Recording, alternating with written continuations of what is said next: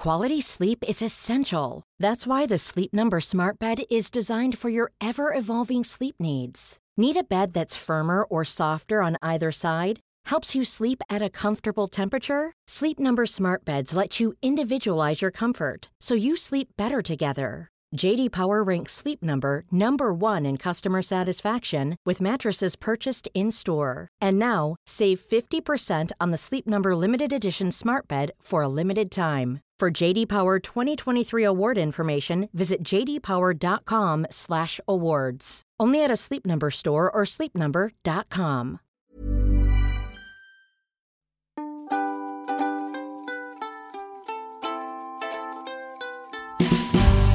Welcome to Garden Better. I'm Adam Woodhams, gardener and horticulturalist, and with me is Jenny Dillon. Hey, Jen, you're a gardener, you're a horticulturalist. What have we got coming up on the show this week? Oh, well, this week we're going to talk about summer lawns and power tools. Ooh, love power tools. Oh, you're such a man, aren't you? I just love toys, Jen. Simple as that. Well, let's get out there on the lawn. Okay. So what do you think we should be doing first? Well, look, your lawn should be looking pretty good by now, shouldn't it? Mm-hmm. I mean, that's our fantasy picture, that it's looking lush and green and we've done everything right. But I think reality is most people haven't done everything they need to. I know I sort of don't often get round to doing all the things I'm supposed to. We run out of time, don't we? That's life. We do run out of time. But as I've said before, and this is probably going to be a refrain, we also have neighbours. Yes. And my neighbours all around don't look after their lawns. They're full of weeds, and what happens? The weeds flower. They come to your place. They come to me. There is one advantage, though, of neighbours that don't look after their lawns or gardens very well. It sets a lower bar for yourself, so it's much easier to make yours look spectacular. But you know, that's so true. My lawn outside the front of my house is the only bit that's green in the whole street. Yes. It's fascinating. I remember we filmed some fertilizer videos, how-to videos at my place going back a few years, and we ended up fertilizing the living daylights out of a couple of our lawns because, you know, you're doing take after take after take. And I'm thinking, oh, well, this is a test for, you know, they claim that this fertilizer doesn't burn even if you over-apply it. I thought, here's a test because we've put so much on. And I have to tell you, that summer we had the best looking lawn in the street because it ended up so lush and so strong, and everybody else's lawns were dying and parched. Everybody thought I was watering my lawn, but we'd actually built so much strength into it, it was able to survive through summer. And that, I think, is the best point, that there's a lot you can do now to still get your lawn looking good and surviving across summer. Yeah. Well, feeding it is a really good idea. At this stage, the lawn is like a teenager. It's hungry. It's growing and it needs food. Well, and they are fast growers. That's what it comes down to. Most of the grasses that we use as lawn grasses in Australia are warm season grasses. So that means they make their growth over the warm times of year. So you do need to be feeding appropriately. And if you use a quality fertiliser, it doesn't necessarily matter when you apply it. So you can apply it before rain. It can sit there for as long as it needs to. You don't have to water it in. You just wait for some natural water and it will feed it. Obviously, you're going to get better results if you do have that ability to water it in. But feeding is one of the best ways to build the strength in your lawn to get it survive across the summer periods. Now, mowing, this is one of my big things. My dad was one of those funny people. We used to call him Ron the Rambo gardener because he loved the garden, he loved the lawn, but he was very much I am in control type person, you know. So he'd get out there and really exert his dominance over the lawn and garden. And he was very much in the frame of mind that you, in summer, mow the lawn low, really low. Wrong. To the point where you scalp it. And it's just the wrong thing, isn't it, Jen? Yeah. You should only cut about a third of the blade. And it's so much nicer to walk on as well. Yeah. Well, I describe that's over the years I've heard so many descriptions. Oh, you cut it to this height, you cut it to that height, and at this time of year you cut this much off, and this time of year you cut that much. I actually say these days go for foot feel. for what feels nice underfoot is round about the right length for your lifestyle. It's as simple as that, you know. And if you're leaving that grass at that nice length over summer, you're in fact protecting the grass from the heat, because those little leaf blades end up working as like umbrellas, protecting the roots, protecting the soil, helping retain moisture. So it is important to keep your lawn at a normal sort of length, or that, as I said, that foot feel length over summer. Now, and a big one for me, I always suggest to people in the cooler months, switch off mulch mowing because there's that increased possibility of fungal problems if we get rain and damp conditions and the cool conditions. But this time of year, absolutely critical that you switch back to mulch mowing, because that's protecting the roots of the plant, all those tiny little bits of leaf that have been cut up into superfine pieces. They become like micro mulch, and they help to work as an insulation, just the same way as mulch does on your garden beds. They do that on the roots of the plants. They turn nitrogen back to the soil. But I think there's just one thing you have to be careful with. If, say, like me, you have your neighbour's weeds growing in your lawn, that's not a good idea, because you're going to end up sending the seeds back into the soil. Well, it is a good time to be looking at treating those weeds as well, because a lot of the weeds that are appearing now are warm season annuals, so they are making rapid growth. They're very easy to spot. I'm not big on using weed killers in the lawn because often they work by partially poisoning your lawn your as own well. Lawn, yeah. So although it sounds like a chore, get out there and actually physically do the weeding and get most of these weeds out. And it's effective. It's instantaneous. There's some very good long-handled weeders that you can use for getting even big weeds out of the lawn. So get on top of those lawn weeds now. That's the ideal time to do it. And really, it's your last chance to treat bindi before it turns into a problem. It's a monster. You know, my poor little puppy, I take him for a walk. He doesn't go for a walk. He goes for a hop. He goes for a hop. Well, it's the summer lawn hop if you forget to take care of bindi, isn't it? Yeah. And it's people often launch a revenge attack on their lawn once they've got prickles in their feet, because they think, I'll get rid of this bindi now, I'll nuke it. But it's too late. The plant's already dead. Those little prickles are the seeds. So it's finished its life cycle. There is no point on spraying your lawn if you're feeling the prickles in your feet. Physically remove some young plants if you see them, but you're just going to have to wait until next season and wear thongs. Yeah, do it late winter. That's the time. Yes. And there's also a lot of grub movement at this time of year. So you can get those different lawn grubs that there's some underground, some above ground. So do keep an eye out for any dead patches that may appear, because they can be caused by grubs quite often. Yeah, there's mainly two types of grubs that affect us in Australia. One grows into a beetle, another one grows into a moth. So you know you have a problem if you have a lot of moths. And once you get to know the life cycle of these creatures, it's very, very short. Once they're mature, their sole purpose in life is to mate and lay eggs. Yeah, exactly. And they lay thousands of them that turn into the grubs that can destroy. And they tend to strip your lawn almost overnight, whereas the lawn grub, the giveaway you've got the lawn grub, or the curl grub as it's often called, is if you see a dead patch in your lawn, if you try and grab that grass and it comes straight away from the ground, that's the curl grub underground, because it's chewed all of the roots off. But now I know that sounds like a lot, but it's not really that much, is it, Jen? No. And you do all this and your lawn's going to look schmick over summer, and that's what we all want, isn't it? Absolutely.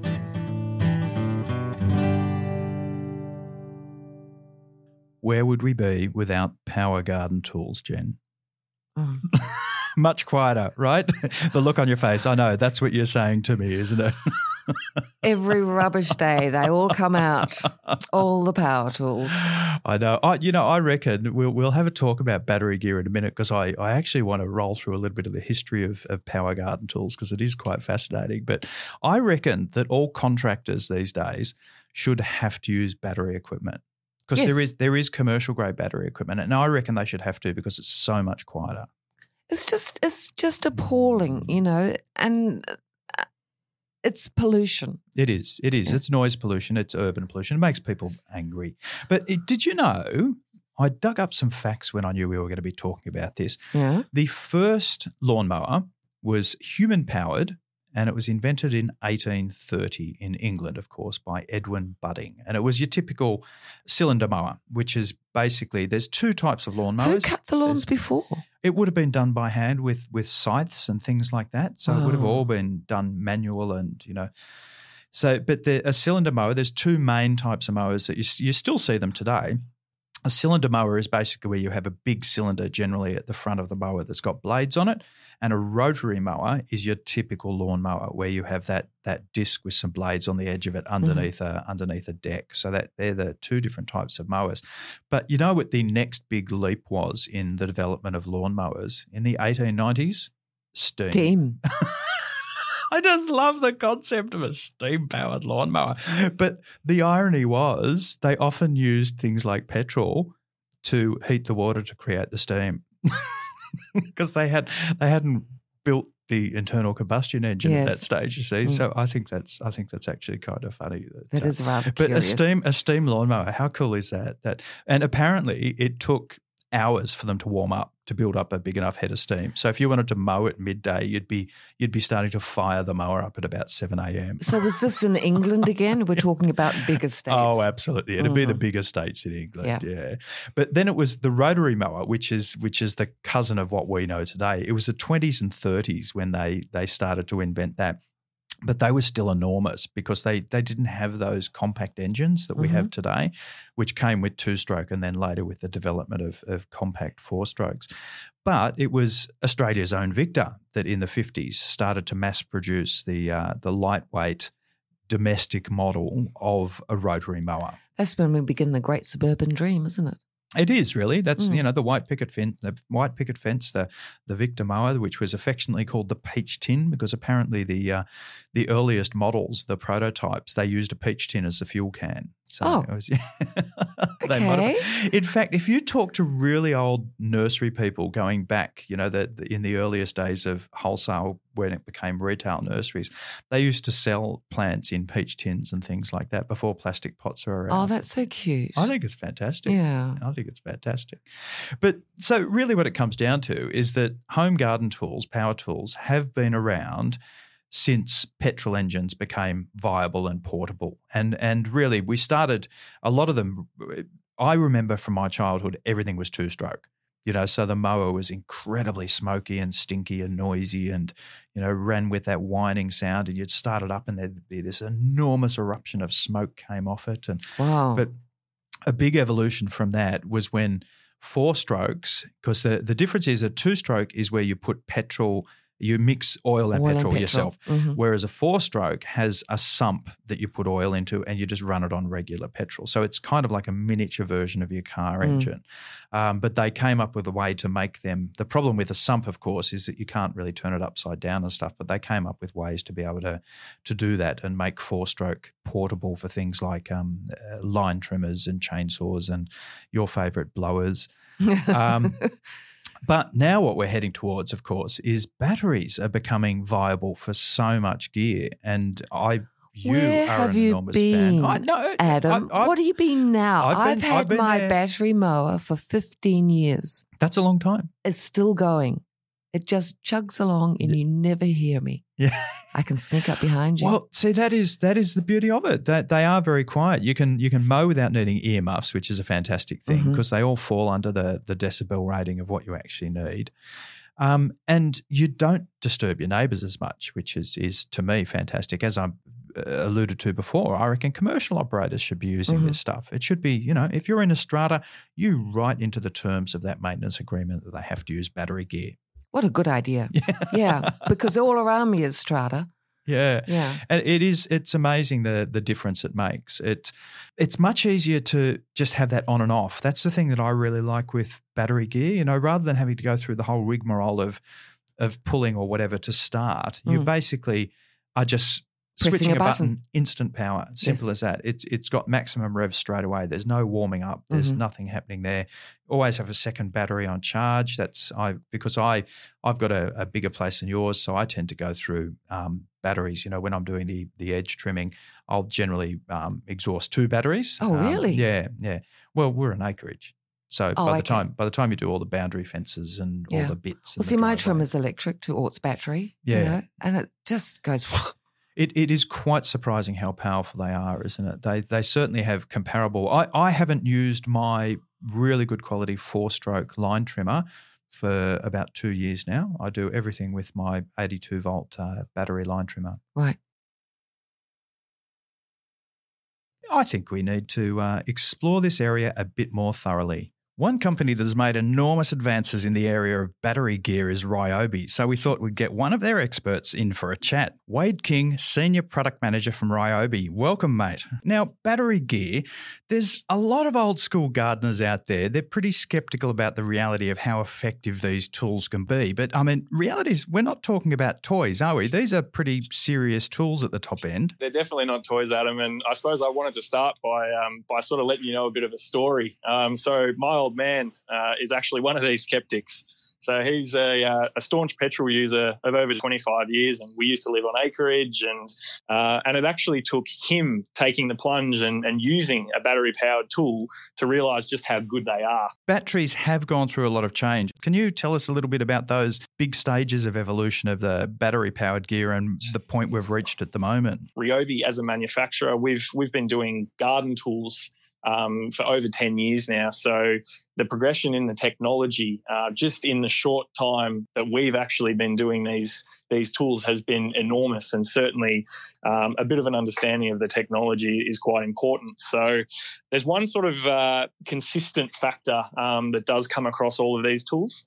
So for starters is the voltage. There can be 12 volt, 18 volt, 36 volt, 80 volt. The one consistent factor across all of these batteries is the amp hour rating, the physical amount of energy within the battery. One thing I've found important too, and I think this is if folks do start looking at switching over to battery gear, is that the different brands, obviously your batteries are compatible within your range, but it's important to understand that there's entire ecosystems of tools. So I think that's a key thing for people to do, is to say, okay, well, I'm going to make this move to battery. Let's have a look at this range, and does it have all the tools within that range that I am likely to need? I think that's what people get confused with too, is that some gear comes with a battery, and others are what they often call skin only, and that's where you basically need the battery. So you'll be taking the battery from your other tool and using it, from your line trimmer and using it on your blower, for example. So you need to make sure you're staying within that ecosystem, and that ecosystem has all the different products that you actually potentially might need. Doing your research is critical. One of our systems has over 100 tools powered off that one battery. Everything from a leaf blower to a mower to a chainsaw, across to an angle grinder, even small little drills and miter saws all run off that one battery. So in terms of considering where you want to invest, having a good understanding of that platform is critical. So, once you're in, then you don't have to keep purchasing batteries. You can use that same battery, which obviously at the end of the day makes it cheaper. Yeah, and invest is a good word too, because if somebody's looking at one of the battery lawnmowers, one of the good quality ones, you're not talking $100. We're talking $300 or $400 or even $500 for some of these. Exactly. Things. Yeah. Exactly right. And certainly when you're starting off, we definitely do recommend people start off with a kit. So that includes your battery and charger and your tool, and then from there, it's a lot more cost effective to go back and if you want to buy a hedge trimmer or a drill for that matter, you can do that, but you don't have the additional cost of the battery and charger each time. You're just buying that skin that you slip the battery into. Now, I understand you guys have even got a rechargeable ride-on mower now, don't you? We absolutely do. So a full-size 38-inch cutting deck on the unit, and it will run up to 2 hours or 2 acres of coverage. So, with this type of unit, it is a huge change from a petrol equivalent. You don't have the belts and pulleys associated with a petrol unit. So on a mower deck, one of the most common things, especially ride-ons, is they have drive belts that drive the blades. And if you suck up a stick or something like that as you're mowing, they can actually get caught in those belts and stretch or snap them. One of the number one reasons why you actually go back to the mower store to have your ride-on serviced. But our unit doesn't actually have any of these belts or pulleys. So that's a huge factor in itself, beyond the basics of, blades and that type of thing, the consumable components, it really is, from a convenience factor, so much easier to use. You plug it in after you finished using it, it charges up, and you wait till next time, and away you go to mow again. This is one of the things I always emphasise in the many articles I've written about garden gear, and we've talked about battery gear, is that the maintenance for the average home gardener, they don't want to have to remember about spark plugs and changing oil and all of that sort of stuff. That all you have to remember to do is charge the battery, and you don't have many of the problems with storage. So particularly, and I think this is increasingly relevant with people's properties becoming smaller. They haven't got the storage space. So with a traditional lawnmower, I'll use that as the prime example, you can't stand the thing up because you're going to be leaking petrol and potentially ending up with oil in the cylinders. Whereas with a battery mower, you can do what you want. You can hang the thing up, you can stick it in the back of a cupboard, you can do anything you need Correct. to. I mean, it's light, it's easy to lift in and out of the back of the car, it's easy to lift in and out of the shed, but people do absolutely, if you clean this thing after you've used it, there is no reason why you couldn't bring it in the house and store it, because there aren't those smells associated, beyond obviously. Exactly right. It's not going to stink your house out or anything like that. So, well, I'm very big on making sure that people stay safe when they're working outside too. And one of the things that I find very appealing is the fact that this stuff is a lot quieter. So the vast majority of battery gear you don't even in fact need earmuffs for, which brings you to a second sort of big advantage, is that you can get out there with your mower on a Sunday morning and not annoy the bejesus out of your neighbours. Absolutely. And look, that's a really, really major one as well. I mean, a really good demo we do in that store level is we'll actually start a mower in front of the customer and continue the sales conversation with them while the mower's actually operating. The mower's running. Yep, and that can be running because you obviously, with all the units, the safety factor is obviously another thing. So you always have to be holding on to the mower in this case that we're talking about. You have to be holding the switch. If let go of that switch, it instantly stops. From a safety perspective, that's huge. And beyond that, the weight factor on mowers especially, we're talking up to 10, 15 kilos lighter. Well, I'm on a small acreage and I use battery gear to do all of my boundaries. So, for instance, all of the line trimming and then the lawnmower underneath all the tricky spots, the clothesline and all those sort of annoying little fiddly areas. And I love the fact that it is so much easier for me to pick it up and move it around. And when you're doing the boundary fences of an acreage, I'll tell you, using a big 4-stroke line trimmer, it takes it out of you because you're doing a lot of distance. So there's and also that position of where the motor is, like a line trimmer is a good example. It's sort of much closer to where your face is to a degree, and there's not only the noise, but there's also the fumes associated with that. Whereas a battery powered unit, the noise factor is one, but also the fact that there are zero emissions while you're using the tool. And if you have solar panels on your roof, you're charging it up for free, completely environmentally friendly. Hey, now where do you reckon that battery gear is going to go next? The new units that we have that they're in the market now, they're lighter, they're more compact, they're more powerful than ever before. And that comes down to the tools themselves actually being smarter. And a mower is a good example of that, where we have what's called load sensing technology, where basically as you're running along, if it hits a thicker, tougher patch of grass, it will actually increase the RPM of the motor. And that's as a result of the motor and the battery talking to each other. Yeah, so you get more runtime and you get better performance. Now, you get a balance. Yeah. What is your favourite bit of battery kit, Wade? Come on, what's your favourite out in the garden when you're getting out there? I'm a really big sucker for chainsaws. The biggest difference I could tell you between a cordless tool and a petrol-powered tool is probably most evident in a chainsaw. Yeah. The way that it delivers the power is so different. So with a 2-stroke petrol chainsaw, generally you're revving it really hard. There's all the noise, the fumes, and that power delivery is very, very different. And I guess with a cordless chainsaw, firstly, you've got it in the back of the 4-wheel drive. You pull it out, and it's always ready to go. You're not choked. You're not primed. You're not making sure the fuel's fresh. All of that It's not stinking out the car, but it's completely consistent in its power delivery. And as a result of that, they're so much easier to control. I mentioned safety before, and I think it is worth mentioning too that people do seem to think for some reason being battery, they're a little bit more toys, but the fact is I use my battery-powered chainsaw, and it is just astounding the power of it. Yep. And people do still have to wear, safety glasses, gloves, Absolutely. boots. So don't think just because it's a battery chainsaw you don't need that safety gear. You do Absolutely still need to wear not. it. Now, just before we wrap up, have you got a couple of quick tips for our listeners on selecting the right battery gear for their needs? What do they need to be looking for? For starters, what are you planning on doing? So in the case of a line trimmer, are you slashing tall grass? Are you just predominantly edging?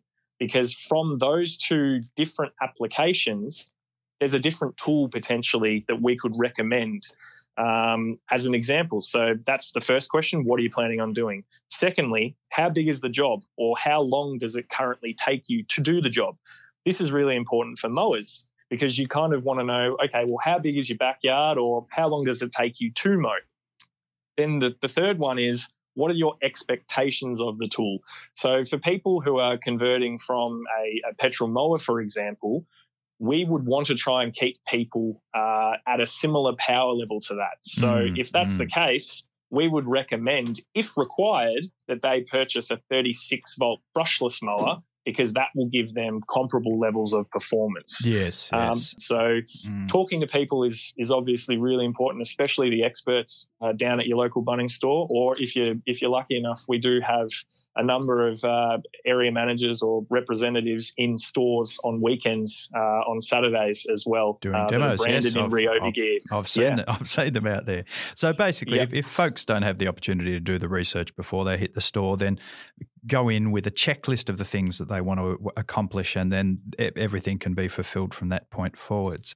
All right. Well, Wade King from Ryobi, thank you very much. I'm feeling like getting out there on the tools right now. How, guys, can I bail and just go and do some hedges? No, I'm not. Producers nodding. No, definitely not happening. Thank you, Wade. It's a very exciting evolution, and I think folks do really need to consider the battery gear very carefully next time they're thinking about upgrading some of their power equipment. Thank you so much, Adam. I really appreciate it. Gardening by the Moon with Milton Black. Hi, Milton. Welcome back. How's it going? Oh, very, very busy in the garden, like everybody at this time of the year, Jenny. But have you had time to get into the garden yourself? I certainly have. Good. Well, from the 9th up to the 22nd is a very mixed sort of period for gardening with the moon. But you've got to remember, too, that keep a close eye on all shrubs, annuals and vegetables that need regular watering for those that are having a little bit of difficulty with water. I mean, there's a bit of rain around, but you'll probably get more rain later on in the month and probably into January. But at this stage, bear in mind that watering is as close as possible, to the roots. Just don't sort of give them over the top. But however, the moon's actually in Taurus, and this is a fabulous time for planting above ground crops at the moment, because the moon's waxing up to the full moon on Thursday, the 12th. So it's a fabulous time here for the moon and Taurus, for all those above ground crops. Plant those seeds out of the boxes into the garden too at the moment. Do your beans, you can do your peas, your lettuces, anything that grows above the ground. Now, the full moon comes up on Thursday, and the full moon's in Gemini. Now, you just don't plant on a full moon, because that's where the moon and the sun are in opposition, and it really doesn't give any life to the plants at all. So then it goes into Cancer on the 13th, so Friday and Saturday. Absolutely great days for planting below ground crops, because the moon now is starting to move into the waning side. So if you've got those potatoes you want to put in, or if you've got radishes or your beets and things like this, that's the time to put them in on the 13th and 14th. Now, the moon actually on Sunday the 15th enters into Leo at 1:56 in the afternoon. So you can still plant up till about lunchtime on that Sunday if you wish. But that's really not a fertile sign. So you can have a rest on Monday and Tuesday and Wednesday of the 16th, 17th and 18th.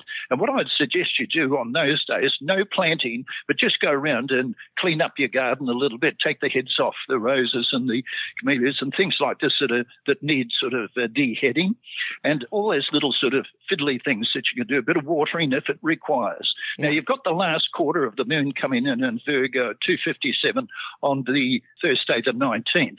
And also, the moon will then enter Libra that night at 4 minutes past 8. So no planting at all on the Thursday, the 19th, but get things ready on that day. Get it all ready, because on the 20th and the 21st and 22nd, fabulous days for planting, and it's going to be mainly below the ground crops. But I do feel that also it's a good time to start your spraying and getting things ready for getting rid of those bugs in the garden as well. So you can actually spread your compost, do a little bit of fertilizing and all those things on the 20th, the 21st and the 22nd as well. And the reason I say that you can do both on those days is because here we've got Libra and Scorpio, two of the fertile signs of the zodiac that can take a balance of a little bit of spraying and a little bit of feeding at the same time, and also a little bit of below the ground growth. So it's quite favourable. So just remember, up to the 11th, above ground crops, and then you can have from the 13th, 14th, below the ground crops, and then you can go right through water that week, last quarter of the moon, do a little bit of fertilising and that right from the 20th up to the 22nd. But it's a good garden week for most things. Just as a matter of interest, yeah. Did you hear about that bloke that buried $100,000 in his back garden? Well, if I'd heard about him, Milton, I wouldn't be here right now. I'd be elsewhere. Well, I'll tell you why he did it. He wanted to make his soil a little richer. Oh, my goodness. See you next week, Jen. Okay. Take care. Well, that was another great episode, Jen. I just want to rush out into the garden myself. Oh, I'm not stopping you. Off you go. Adam, where can people find you? They can find me in the garden, or they can look me up on YouTube. Just search Adam Woodhams and I'll pop up there, no problem at all, or on Instagram, of course. And if you want more garden inspiration before the next episode, you can pick up the latest copy of Better Homes and Gardens magazine at selected supermarkets and news agencies. So we'll see you next time, Jen. You bet.